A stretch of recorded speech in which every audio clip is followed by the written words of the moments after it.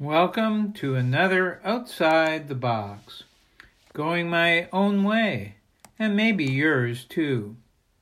Today's topic is Be a Rebel. One aspect of thinking outside the box is the willingness to be different, a contrarian taking the path less traveled. We have to avoid the slings and arrows of those sheep who want us to all think and act the same, even when doing so makes no sense or is detrimental to others or to the planet. That's how we can become rebels. What's a rebel? Here are a couple of definitions. One who opposes or disobeys one in authority or control.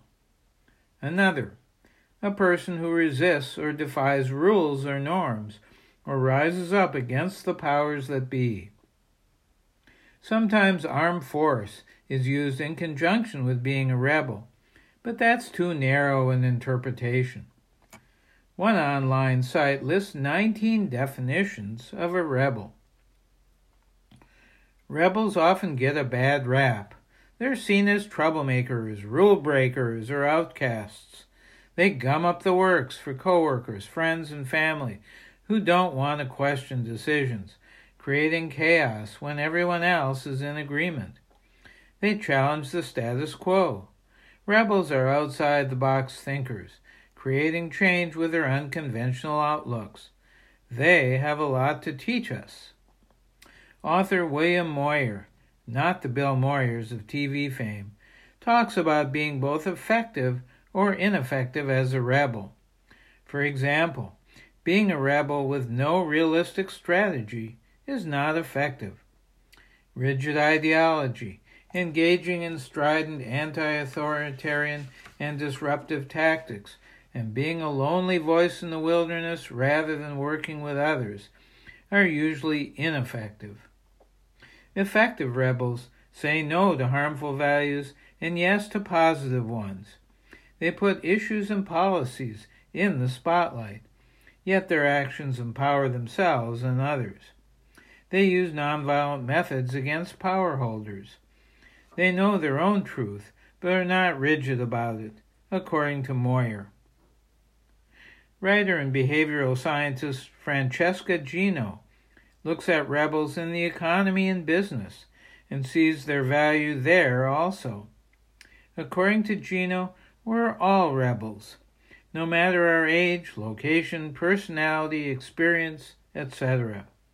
We just need to find the rebel in us and put it to work. It can come out in the clothes we wear, the food we eat, the art we make or enjoy, the relationships we have, even in little changes in how we do our jobs. Think not about what we should do, but what we could do.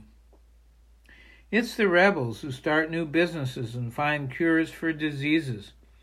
They create truth and reconciliation commissions, social movements like Black Lives Matter, lawsuits against environmental polluters, and mutual aid groups to help people cope with a pandemic.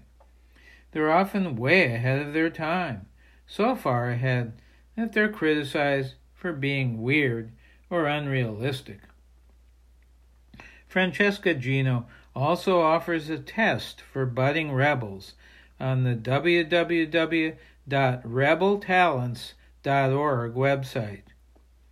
Are you the traveler, the climber, the pirate, or the guard, or some of each? Do you break the rules or follow them? Take the test, 30 questions, with a choice of A or B, and find out.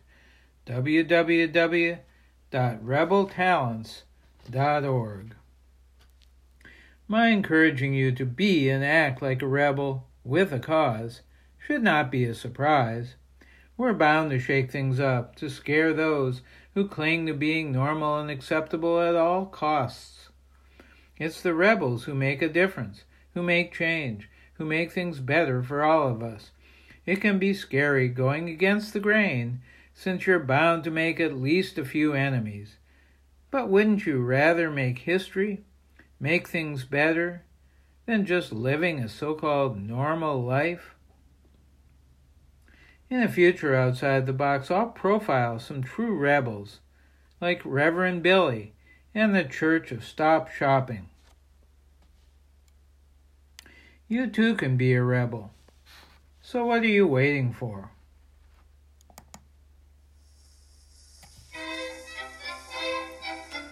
I'm Larry Dansinger, proud to be a rebel and happy to be on the road less traveled.